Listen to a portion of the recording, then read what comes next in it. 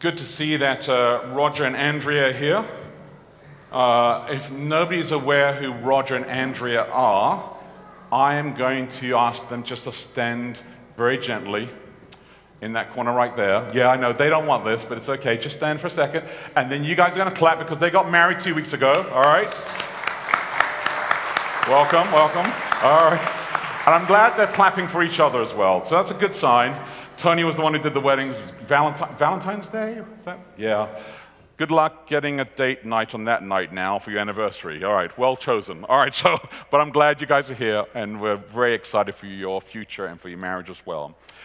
You'll see over there in the corner, there's a new table over there, and you'll see one of these bottles there. This is a local Boulder company, and I want to encourage you that if you're interested in making a donation online, and you can do that online, Living Water, $50 or more, we'll accept up to $50,000. I'm just saying, $50 or more, we will give you one of these beautiful bottles that has a lovely little filter inside so you can have your tea, decaf of course, but it's really a beautiful bottle, and the money that we're going to collect from this is going to help Young Adult Ministry at the church. So I'd like to encourage you to do that and to support Young Adult Ministry as Pastor Jessica is coming back soon, and we'd like to be able to support the initiatives that she's planning to drive through this church here and further afield as well. So I'm glad for that, and want to encourage you to go look at the bottle, experiment with it. It's also the new location of the Connect card. Whoa! Everybody said, I always look to the left of the sanctuary. Now I have to turn to the right side. Thunder.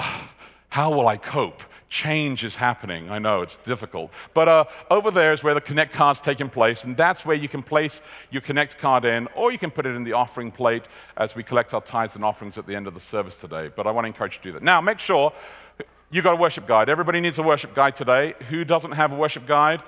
We've got Danny Hodgson at the back there, and Peter Chamberlain. Put your hands up. Jim at the front here. I'm not saying that he arrived on time today, but just saying, let's get worship guides up here. You'll need a worship guide. It'd be really helpful at the back as well. Super. Just keep your hands up. That'd be great. Michael at the back there as well. Today is One Life Day, and that means that we have a group of visitors, our youth from 13 to 17 years old, and they have been here from this morning and will be here until 9 o'clock tonight. Pray for us and give us strength and courage to be able to handle the audacity and energy, and encourage us as we very gently move forward to be able to support them with that as best we can. But we're really excited about that. We're going to do lunch. Registration will take place straight after the Bible study classes. Then we'll do lunch and dinner. And if you haven't registered to come and you're 13, 17 years old and you would like to, then please see one of the pastors or anybody in the church, and they'll point you to somebody who can help you be able to join us today. So we're excited for that. The last 2 weeks, we have been on a break, right? We've had 2 different sermons, 2 different messages, hope, and then last week we talked specifically about the church becoming the dog and not the tail anymore, and how we need to make sure that our church is the dog, and that's a really important element.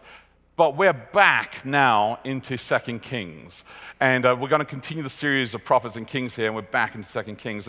And it's very important that we did that message last week, because on Tuesday night, the elders board, because the last one got canceled due to fake snow, and on Tuesday night when the elders board get together, we are going to be addressing what it means to make the church become the dog again, for the church to be a strong leader in the local community, for us to understand what our metrics are and to make sure that we are reaching those metrics, the ones that we feel make us a healthy place.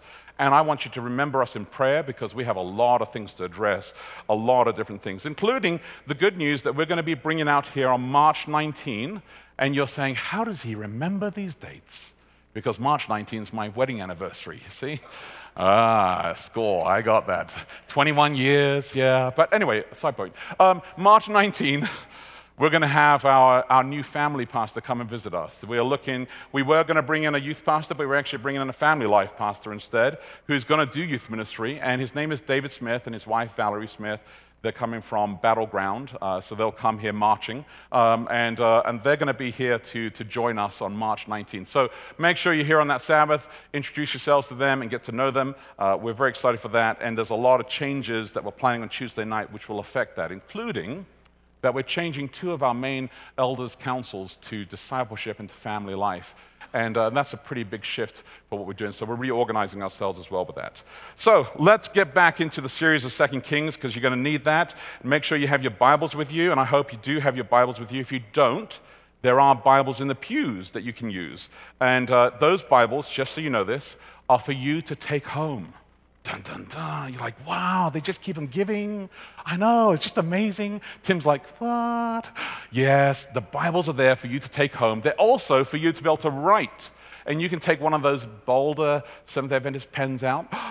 They're giving a pen away as well. And you can write inside the Bible. You can take the pen and the Bible home. You can share it with someone. Or you can just write in the Bible and put it back in the pew for somebody to use next week as well. So make sure you have those and see this. I forgot one important thing, actually. On your seats, just some of the quotes from a stack of the community that came from here that went to the One Project. You get to read their reflections on what they felt the One Project meant to them. And if you're interested in joining us, we're going to hold one here, a mini one here on August 14. And so if you're interested, join us for that. Otherwise, come and join us in San Diego next year. So we are in 2 Kings. I'm very excited about being back in 2 Kings. And just so you know why we've decided to do this, originally I was going to stop 2 weeks ago, and we ended with Elisha, and just Elisha taking on the power, moving forward. But then I realized that as we're going to get into the book of Daniel in the fall, we really need to finish off the book of Kings, because you need to remember what happens by the end of Kings so you understand and appreciate the context of where Daniel comes from. So that's why for the next 4 weeks, this week included, we're going to go through the book of Kings and just finish it up, wrap it up, and get some exciting things taking place there.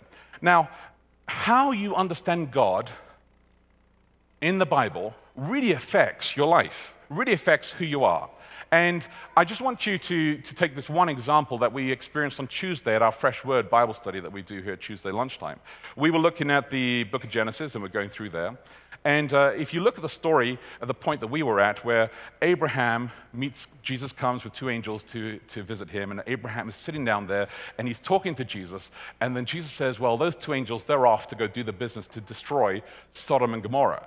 And you start hearing about how Abraham's like, well, but God, what if there are 50 people who are holy? I mean, good people in that whole Sodom and Gomorrah. Surely, God, you would let them live and wouldn't destroy them. And God's like, yeah, 50, sure. And then he's like, well, what if there's 45, God? And you see him negotiating all the way down to 10.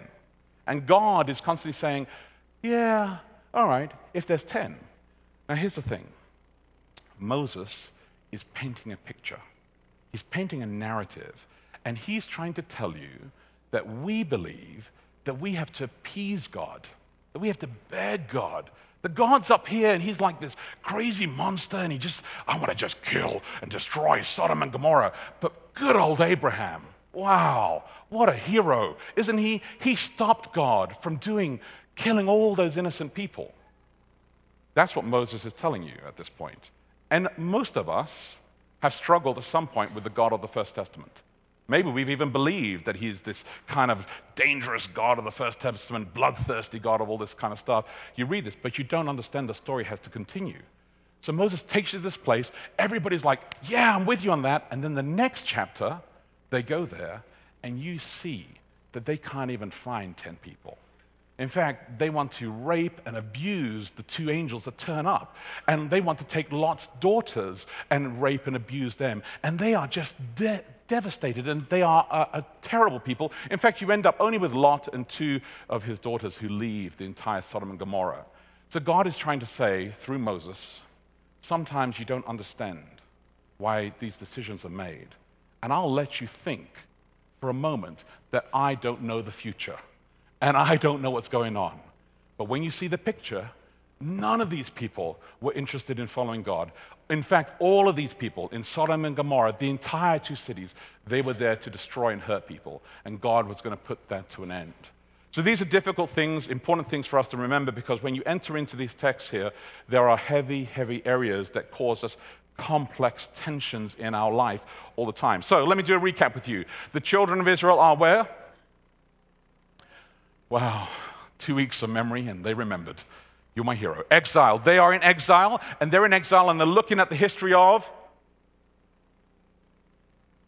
people. Oh, man. Maybe we shouldn't do the 2-week break. I feel like one of those teachers at the beginning of the school year, realizing that my children have gone away for the entire summer and their brains have died. And then they come back and like, my name is Caveman. And that's what I feel right now. So it's okay. So they are over here and they're looking at the story of Moses and the judges, and they're looking at the whole history of the kings because they're trying to understand in exile whether God abandoned them or whether they had abandoned God. So they're looking at the whole history of this. And we studied how the kings came together and they're all really about themselves. And as the kings do this, the kingdom splits in the end. And you have Israel and you have Judah and you have these kings continually do evil all the time. Occasionally you get one king who does a good thing and then the rest of them just decay into this terrible state. So the children in Israel in exile right now are saying, I understand a little bit more what's going on inside here. Then we got to the prophets part and we looked at Elijah, and Elijah goes to heaven, and then he passes the mantle over to Elisha, and you're like, whoa, is Elisha just as powerful as God had left with Elijah? And so that's where we ended up, with Elisha doing great miracles, and we end up in 2 Kings chapter 3. And this is what happens here, the very first question. So where's the first question in your worship guide? Question number 1. If God supports your enemy, does that mean he is against you? If God supports your enemy, does it mean that he's against you? This is a complex question. It's a question this chapter here attempts to address and may leave you with more questions than ever before. There are 3 things that they're going to face. Chapter 3, and you can write this in your Bible. Chapter 3, this is all it is. You're going to face the power swings in your life. That's what chapter 3 is about. You're going to face the power swings in your life. Things change. Your work changes. Your life changes. Your school changes. Your teacher changes. Your friends change. The power swings in your life affect who you are, and the decisions that you make are affected by the power swings in your life. Chapter 4 is this, that you're going to face always local needs. You're going to face local needs that are local tensions, and they will always exist. That's chapter 4. And chapter 5 is that you're going to face global politics. We're going to address some politics. We're going to address some global politics. We're going to address the tensions that we face inside there. So with this question here, Elisha says this. He's just done a great miracle. We're really happy in chapter 2. And then he disappears from the scene. And you end up reading inside here in verse 4 of chapter 3, Now Mesha, king of Moab, was a sheep breeder, and he had to deliver to the king of Israel 100,000 lambs and the wool of 100,000 rams. So he's paying his taxes to Israel. I think we've got a map, actually, if we could show the map up. And if you look at the map there, you'll see that the purple one is king of Moab, and he has to pay the kingdom of Israel up at the top there on the left side. He has to pay him the 100,000. We'll keep this map up for a second. He has to do this, but what it says in verse 4 here, verse 5, but when Ahab died, the king of Moab rebelled against the king of Israel. When power shifts take place, people play differently. And when the power swing takes place here, there are different leadership changes that take place here. So he thinks to himself, well, there's no lead in this area. There's a vacuum inside here. Forget paying those taxes. I mean, Israel, it's so far away. What are they going to do to us anyway because they don't have a king? Well, the new king comes along, and in verse 9, you'll read there that he creates an alliance between Israel and Judah and Edom, okay? Those 3 create an alliance, and they decide that they're going to go to war against Moab. We're going to go teach those Moabites. Where do the Moabites come from? They come from Lot. Lot had an inappropriate relationship with one of his daughters, and they had a child. They made him drunk, slept with him, had a child. They're living in a cave. Apparently that's what you do when you live in a cave. And as a result of that, you create the Moabite people. And the Moabite people existed, and there's a load of problems with this, but they exist inside there, and they're saying, we're going to go fight those people. And this is what happens. They go south. So they decide to travel down south, and they go through the kingdom of Edom, underneath the Dead Sea there, to come round to the kingdom of Moab. And as they're traveling through there, they realize, halfway through their journey, 7 days into it, that they run out of water. And you're thinking, but there's a whole sea. Well, not really drinking water, is it, Gordy? No, not really. You can kind of float in it for a long time. Salt everywhere. So they're thirsty now. And as they're thirsty, they say to themselves, and this is what happens when things go wrong in your life, because they haven't actually mentioned God yet so far, you say, it's God's fault. That's what they did. One of the kings said it was God's fault. That's what they did. So they make their plans. You make your decisions in your life. You go through those plans, and then you find out it doesn't work out, and the first thing you do is like, oh, God, can't you fix this for me? Then the other people say, well, maybe we should have asked God whether this was right or wrong. Maybe we should have found out if God wanted us to go to battle. So, verse 13, they go and find Elisha. So now Elisha appears on the scene, and this is the first time that they're bringing Elisha back onto the scene here. And as they go to see Elisha says to them, well, I think you need to go ask your gods. Why don't you go talk to Ahab and Jezebel's gods, the one that Elijah vaporized on that mountain? Why don't you go talk to them? Don't come and talk to me now. Now you're stuck in no water and you're in the middle of a battle that's not going to work. No. You go talk to Ahab's gods, Baal. And they're like, no, that's not a good idea. We really want to talk to you. And here's the thing. They want to talk to Elisha because they themselves don't have a relationship with God. So they need to go through Elisha. So Elisha's like, well, all right, you really want to do this, let's work this out. And he decides, in verse 15, he says here, bring me, what does he say here? But now bring me a, what? That's not right. My Bible says musician. That can't be right. Why does he need a musician before he talks to God? But it says here, and when the musician played, the hand of the Lord came upon him. Music and singing and worship is really important to be able to place your heart in a space where you want to hear God talk to you. Music's really difficult inside church, isn't it? Because everybody wants it to be slightly different. I had a visit this week, and by the way, just so you know this, I get visits all the time from people who have concerns about everything. There is not a single thing in this church that people haven't had concerns about, including the panels, the brown panels at the back. People have concerns about the shading of the panels at the back. I mean, there's all sorts of stuff. People come and complain about the choir, and they complain about the microphone, and they complain about Eliah's pants, and which I understand, because they're kind of a weird color. Jim has the same pair. And so people complain about... You do, Jim. I've seen that. It's not the same? Oh, not even least? It's not nice. Oh, he said it's really nice. I don't hear really well. And so they complain about everything. So this person came along, and they were really concerned that we're very repetitive with our music. And they said, I don't know, Pastor, I just don't like the fact that we're repeating things over and over and over again. And I reminded this person that I go every Christmas to Handel's Messiah with my wife. We go to a sing-along, which, by the way, I'm hoping one day here at Boulder we will do a Handel's Messiah, and we will actually do a sing-along Handel's Messiah and invite the community to come at Christmas time and sing. Crazy idea. But my wife and I go every year, and if you want to join us, let us know. You can join us with that. We love it. And when you're singing Handel's Messiah, believe me, there are tons of times, tons of verses where he says 3 words, and he repeats it over and over and over and over and over and over and over and over and over and over and over and over, and it's just like, yeah, I love it. Nobody's complaining with the repetition there. You read in the book of Revelation that the angels, 24 hours a day, 7 days a week, if there is that kind of time zone in the world of heaven, they are praying to God, celebrating over and over again, saying, holy, holy, holy is the Lamb God Almighty. These are beautiful things. The issue is not repetition, my friends. The issue may be preference about what music you like or don't like, and I understand that, because you want to come and worship here together. So those of you who turn up just when the sermon's beginning or turn up just at the benediction blessing time, you've missed out. You need to come when we're beginning worship, which is, by the way, who came really early today? Where's Tyler sitting?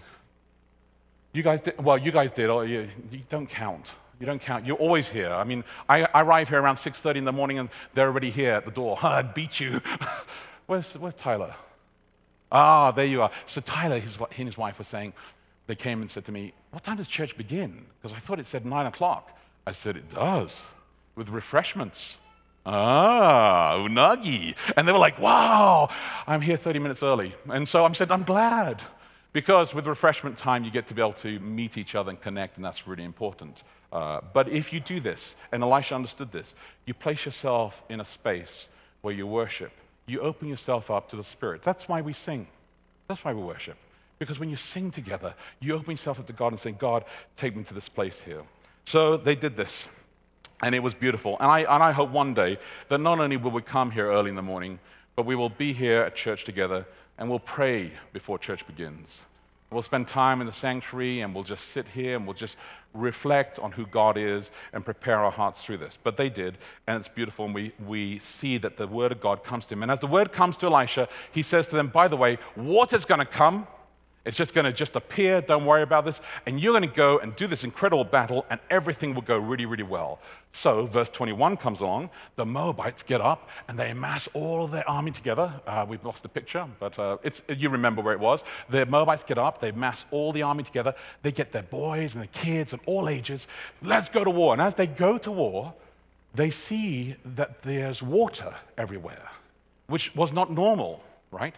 And the mountains, the red mountains on there, reflecting with the sun, makes the water look like it's blood red. And so they think to themselves, oh my goodness, those three alliances, they must have attacked each other and killed each other, and they don't have any power. So they're like, well, let's just stroll up there and pick up the goods. And they walk into the alliance all ready for battle, and they lose miserably. Then you get down to verse 27. And verse 27 is where it gets a little bit complicated for us because we're really uncomfortable with this. But this is what it says here. Then, after they lost and the king tried again in verse 26, and you get to verse 27, then he took his oldest son, who was to reign in his place, and offered him for a burnt offering on the wall. And there came a great wrath against Israel, and they withdrew from him and returned to their own land. He sacrifices his son to Chemosh, his god, and Israel feels the wrath, moves away, and leaves us hanging there in the text with no answer. Because it's complex, right? I mean, when you read Bible texts like this and you say, oh my goodness, that person killed his son, how many of you would say that that was a very barbaric thing to do? How many say that was an excellent thing to do? How many of you don't know how to raise your arm? All right, I was just worried. There was a few people like, I'm not raising my arm. That's a really difficult question.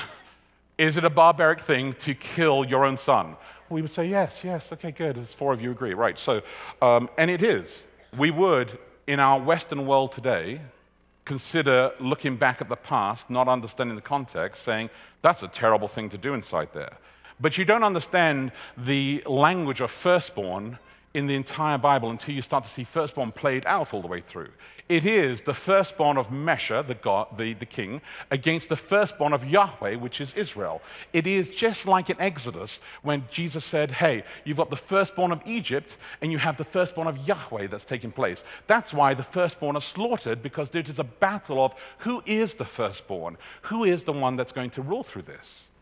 But then today, do we kill our firstborns? Do we offer abortions and just sanitize it? I know there are people who have had abortions, and I don't take this lightly. And if you're one of those people, hear me carefully. It's not an easy thing to go through, for sure. And you've probably got all sorts of things that you need to resolve in your own life about what that meant to you. But we as a society have actually created space for it to take place and for it to be okay. We, as a society, have created space for you to actually not have to address it. But if you've had that happen and you don't know what to do about it, then you need to come and talk with us. Talk with one of the elders. Talk to somebody in your Bible study class. Talk to one of the pastors and process what it really means for you. It's the same when we go to war. We have said, let's take our firstborn and send them out to the front lines, and if they die, it's okay, because it's war, because it's a greater good. But when we look at the First Testament, We sanitize it entirely, separate our lies, context out entirely, and we say that clearly is not what's taking place. Yet, today, we're constantly killing our firstborns all the time. We do it in the name of our justice, in the name of our appearance of what we believe is actually right taking place inside there. Micah wrestled through this quite a lot, and Micah is one of the minor prophets. Page 536 in your Bibles in the pew, but Micah chapter 6, verses 6 to 7. And I'd like you to go there because this is a really beautiful text, and I think it's important for you to understand how Micah ponders through this same scenario as well. And he ends with a different point, a point that actually God is trying to say to us as well, and even saying there to Israel right there as well. Micah chapter 6, verse 6. Everybody got it? Good.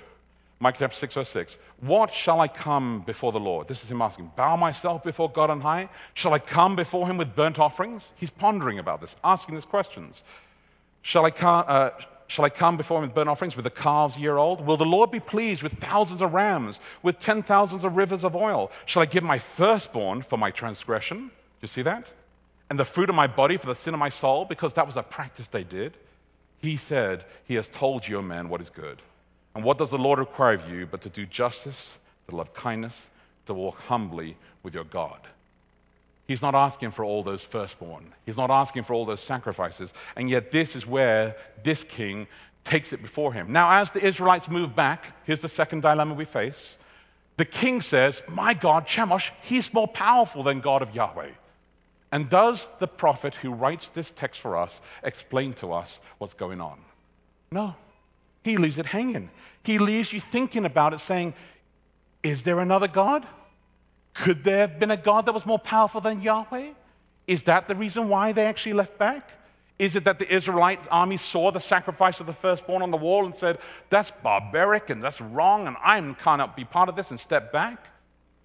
It leaves you hanging there on purpose.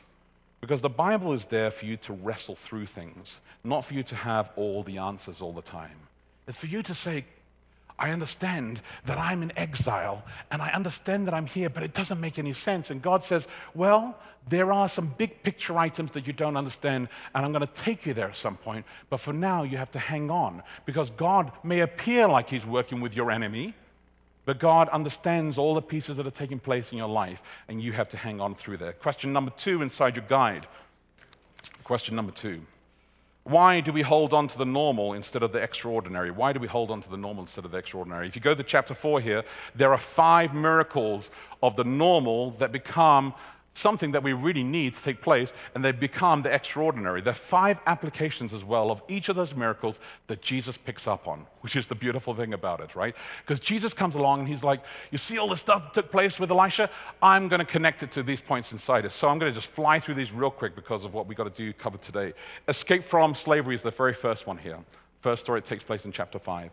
And what you have are some creditors who come along, and they're going to take this woman, this widow. And Jesus talks about widows a lot, but he's going to take this widow, put her into slavery because she can't pay her debt. We have not followed the custom in the Bible which said that every 50 years you should level things out, return to the land, settle the debt. No, we actually have increased the people who are rich and the people who are poor, and we have stretched it thinner and thinner and thinner. And we pretend that everything is fine, but we are constantly squashing people down all the time. And Jesus says in the same story here, he understands the significance of the oil. And as you see this, Elisha goes to the woman and says to her, hey, take this oil, multiply it, and you'll be able to sell this oil, and this oil will actually make enough living, you'll be able to pay your debt off entirely. So Jesus himself is sitting down one day in Simon's house, and a woman comes along. You remember the story? And she anoints his feet with oil, which you, Gordy, were actually showing the fragrance of the spikenard, right, last week. It's just a strong scent inside his class that he was sharing with everybody as well in the class there. And he says he anoints his feet, and with this oil, he, Jesus, is going to release us from slavery because he's going to sacrifice and he will release us from slavery. Second story takes place here. There's the woman who is doing really well, but she just would love to have a child. And she comes to Elisha, and Elisha says to her, you will have a child. The promise of the child comes forward. We were studying this on Tuesday as well, where Sarah gets the same promise, right? And she receives the promise that takes place, and we were studying this on Tuesday, and the promise comes through. She laughs about it. This woman doesn't laugh about it, but a year later, she has the child. Jesus picks up on the same story all through the Gospels. The Messiah is born out of unlikely places. No idea where it came from. Suddenly the Messiah is born inside there. The third story, you see that Elisha, the boy grows up. Elisha comes along one day and hears that the boy has died. And now he's overwhelmed with this. He goes to the boy and he lays on the boy. And Psalms talks about this in 104, where it talks about the breath of God. He lays on the boy. He puts his mouth on the mouth. He prays to God. Twice he does this until the boy sneezes 7 times and is resurrected and comes to life. And we have the same story coming up again where Jesus himself says, hey, I have power over death with Lazarus, and he takes the life forward. And then you have the fourth story where they're really hungry and they just don't know what to do, so they go out into the field, which is why I never go in the wild to go hunting or to go pick up any leaves or to make anything from a garden. It is not a good idea that I do this, because I would pick up the whole thing and say, I hope that this works. And I put it in the pot, as they did, and they cooked a poisonous pot, and they were going to die. And he adds salt to it, prays over it, boom, everything's fine with it. And then you read where Jesus talks about the salt of the earth. You see what Jesus is doing the entire time that he's down here on earth? He's picking up on the stories that they all knew through the entire exile. Sitting over this side here, he picks up on these stories and says, let me tell you what they really mean today. And he says, you are the salt of the earth. Everywhere you go, you will actually be able to do this. And then, in the final one, there's food left over. They collect all the food up, and they're like, I don't know if we're going to have enough. There's food left over. And where else do you hear of a story, something similar to this, where Jesus feeds the 5,000? And as he does this, there's a great account of it in Mark chapter 8. We don't have time to go there today, but Mark chapter 8, pencil it in, have a look at that sometimes. Because what he says in Mark chapter 8 is this, you know, I fed the 5,000, we had the 12 baskets left over, and you still don't understand that God is a God of abundance. So all of this is to say this in chapter 4. God takes the normal and he says, I can turn your everyday issues that you have in your life from normal into extraordinary. Everything changes, everything is different, everything is new. And God is saying to all those children of Israel in exile, you may suffer right now, you may not understand it, but I'm going to pull you through this. Brings us to our third and final question this morning. Which compromises are possible, which are betrayals of the faith by which we live? This is a very difficult question, right? Because when I read the first part, which compromises are possible, people will often say, none. Right? What do you mean, which are possible? There are no compromises. You're either for God or against God. Joshua says to that angel, to Jesus, says, are you with me or are you against me? I don't understand. It's kind of like Night and Day with Tom Cruise, right? You're either with me or you're without me. You remember that? With me, without me. That's all he's doing. There is no middle ground with him all the way through. But there are some compromises that are possible, which betrayals of faith by which we live. So there's a famous story inside here. The children have the activity sheets, and they're coloring in the story of Naaman, and it's a great story. It's actually quite funny as well. And you should read 1 Kings chapter 5 at some time. There's a Syrian general, and you remember in the map all the way to the top, he's the enemy. He's the enemy that's going to destroy one day all the 10 northern kingdoms inside there. Syrian general called Naaman. And he has leprosy. Leprosy would have been what the equivalent of today would have been AIDS, when AIDS first appeared on the scenes. Remember, nobody could touch a person who had AIDS. Nobody could go to the same bathroom as somebody who had AIDS. Everybody was really scared of being close to somebody who had AIDS because they thought it was contagious in the same way that took place there. That's what leprosy was like as well. Same way. They were just fearful. It was isolation from community. So this great general is sick, and he has a servant girl. She has no name, because the story is not about her. She is, though, a captive, a slave from Israel. She could have looked at her master and thought to herself, good on you, die. You took me away from my family, die. But she's kind of like a medical person, right? With this oath which says, no matter who you are, I'm going to serve you, and I will protect you. And so she says, I have a God. I know my God. And I tell you, in Israel, there's this prophet, and he can heal you. And Naaman thinks, right, let me do this. And he gets all of his gold together and his jewelry together, and he sends it off, and he talks to the king of Israel, because power only knows to talk to power. Power doesn't understand. Sometimes they have to lower themselves to talk to the reality. So he thinks that Israel, the king of Israel, is the power. So he sends him all the stuff, and the king enters into this huge panic. He's like, oh my goodness, he wants me to do something impossible, which means he's saying if I don't do this, he's going to attack me and kill me. And he enters into this panic mode. And then the king of Israel hears about Elisha, and he calls on Elisha, and Elisha sends the word to Naaman. So Naaman arrives, and here's the thing. If you had a really, really terrible disease or a really terrible pain or you were really sick, and you go see your doctor, and as you're seeing your doctor says to you, you know what, I'm not even going to come out of my office. I'm going to stay in the back. I'm going to send you a little memo note, and the memo says, take 2 aspirin. That's what Naaman felt like. He was like, what? He said, he didn't even come out to see me. He doesn't even know what I have. And he doesn't know how great I am. And he just told me to take 2 aspirin to go into the Jordan River and take a bath. I mean, of all the places in Syria, we have beautiful rivers. Why would I take a bath in that murky, ugly river Jordan? The same river Jordan that Jesus one day would be baptized in. The same river that has left a path of stories all through the First Testament. Why would I go inside there? And he walks away, but his servant says to him, come on, how hard could it be, Naaman, right? Come on, just go take a bath. I mean, you smell anyway. Try it. Let's see what happens. So Naaman goes into the water, and he does it. He does it just as the prophet says, 7 times. And as he comes out of the water, he realizes that he's healed. In fact, the Hebrew says that his flesh was like baby flesh. That's the way it describes it. It was pure and soft, gentle. That's how his body was healed. That's how the Hebrew describes it inside the story here. And he declares that there is one God. And that one God for him, Naaman now joins in a whole other world of people now, like Laban and Jethro and Rahab, who actually all say that they believe in God. And Jesus knows this. He gives reference to Naaman. He says to him that God is for everybody. There's all sorts of beautiful things inside there. I'm taking it all together. But then Naaman says this, and this is the difficult verse, and we really struggle with this, and this is verse 19. So turn with me to 2 Kings chapter 5, verse 19.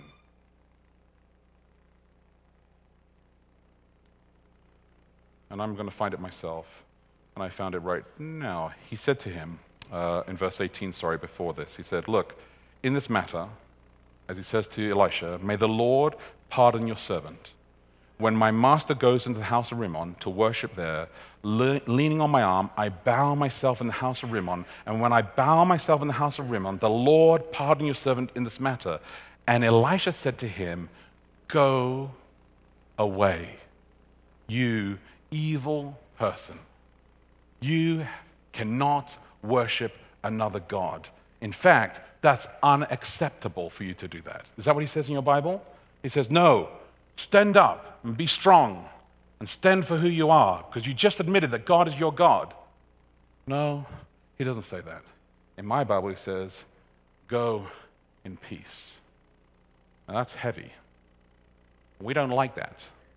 Because, we like things to be black and white. We like to be able to say, here's a clean line. This is what it is to be a follower of God. This is what it looks this way.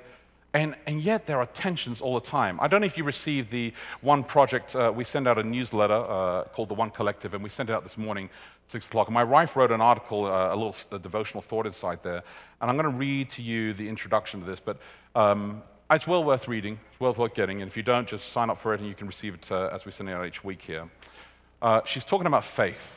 She's talking about the tension of faith inside here.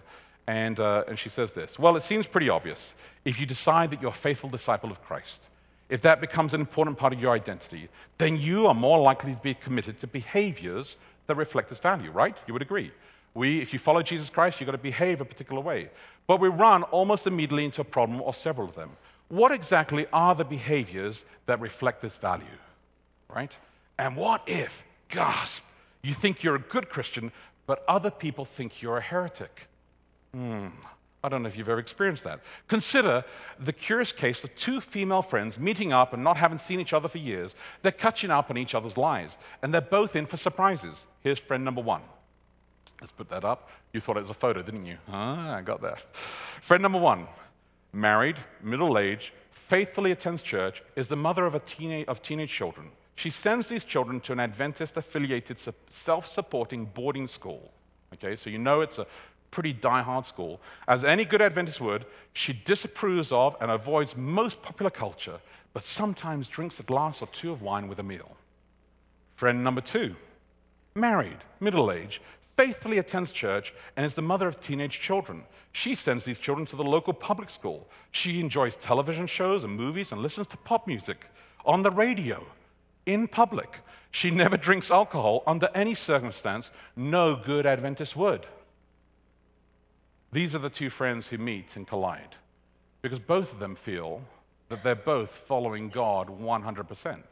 Both of them feel that they have an idea and an identity of what it is to be a follower of God. And the problem is that we are constantly drawing lines, pushing people away from this. And Jesus understands this tension. The children in exile were doing the same thing. And so there's one final chapter that I need you to turn with me, and it's Luke chapter 17. So turn with me to Luke chapter 17. This is the final passage that I want us to look at today. Jesus understands this, and remember, he understands the tensions that are going on inside here, and this is what he says in Luke chapter 17, which is actually page 604. Luke chapter 17, page 604. On the way to Jerusalem, he was passing along between Samaria and Galilee, and he entered a village, and he met 10 lepers who stood at a distance. You remember the story? And he lifted up their voices, saying, "Jesus, Master, have mercy on us." And when he saw them, he said, "Go and show yourselves to the priests." And as they were cleansed, and they went and they were cleansed. Then one of them, when he saw that he was healed, turned back, praising God with a loud voice. And he fell on his face at Jesus' feet, giving thanks. Now he was a Samaritan. He was the one who came back. Do you see the echo in Elisha's story of Naaman? Naaman represents the outsider. And the outsider declares that he is God. And the problem is that we go to Daniel and we read the story of Daniel, and at the same time of the exile, and you see the 3 friends stand up and you say, everybody should be just like the Daniels, right? Everybody should stand up all the time. Stick it in your face, stuff you, let me tell you exactly how it is. But this guy here comes back praising God, and he says, I live in a tense place. And the problem is this, is that he's on a different journey. And Elisha knew that. Elisha says to him, it's okay. Go in peace. You will work it out in time, and you will understand where you stand with this. Here is our thing today. We are all outsiders, every single one of us. You may look around, and you may say, that person looks like they're more of an outsider than me, but we are all outsiders. And if you're all outsiders, you have to recognize that all of us need God, right? So, take out your worship guide. You have your Connect card, and you can separate it. And as you do that, separate that card, I want you to think about yourself being an outsider. And as an outsider, you know what God is telling you need to address. Whether it's that you want to learn how to study the Bible more, whether it's that you want to actually decide for the first time to get baptized, whether it's that you're just saying to yourself, God, I know that in my brokenness, this is what's missing in my life, and you need to come and fill it. We struggle with church all the time, my friends, and we're supposed to struggle. If you come here and you think that you've just sang some songs and you heard somebody preach the word of God to you, and that's enough, you have not even began the journey. You're supposed to stay. I know some of you have already made plans, and as soon as we're done, in like 5 minutes, you're going to be out, gone. That's okay.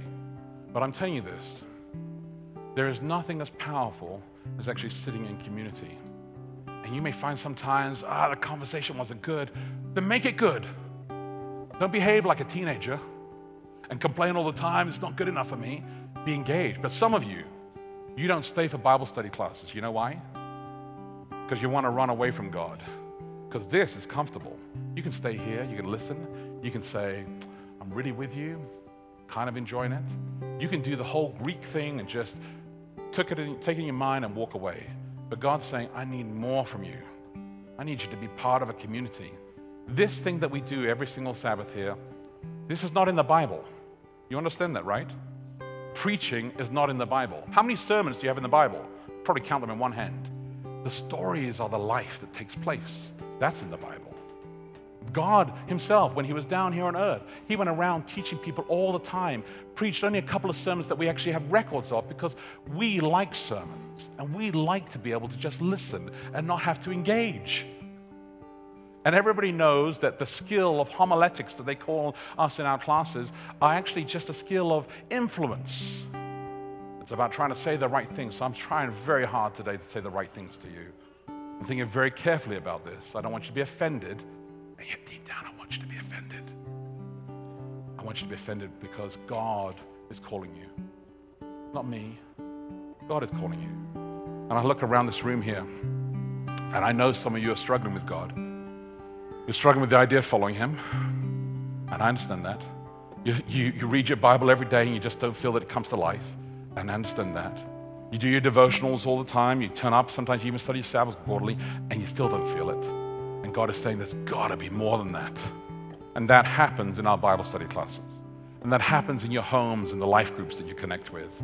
We have got to start to become a community that actually engages in conversation. In the First Testament, when they did church, we sat opposite each other, like Jim and I would right now. And we would talk, and somebody would stand up and read from a scroll and sit down, and we would dialogue. There was no spire, there was no preacher, there was no great authority who spread the word to every single person. That was in the Second Testament with a few people from the Greek influences that we had, where we felt we need to become sophists, philosophers, where I will expel everything to you and explain everything to you. But the conversation, the heart, is what church is about. There is no great church, there is us. And God is the church, and we belong to him. Will you bow your heads with me while we have our blessing? May Jesus bless you with gentleness and a heart that is tender. May Jesus bless you with strength against all principalities. May Jesus bless you with compassion and care. May Jesus bless you with courage, daring to be who you are. May Jesus bless you with openness, understanding, and respect. May Jesus bless you with power to make Jesus all. Amen.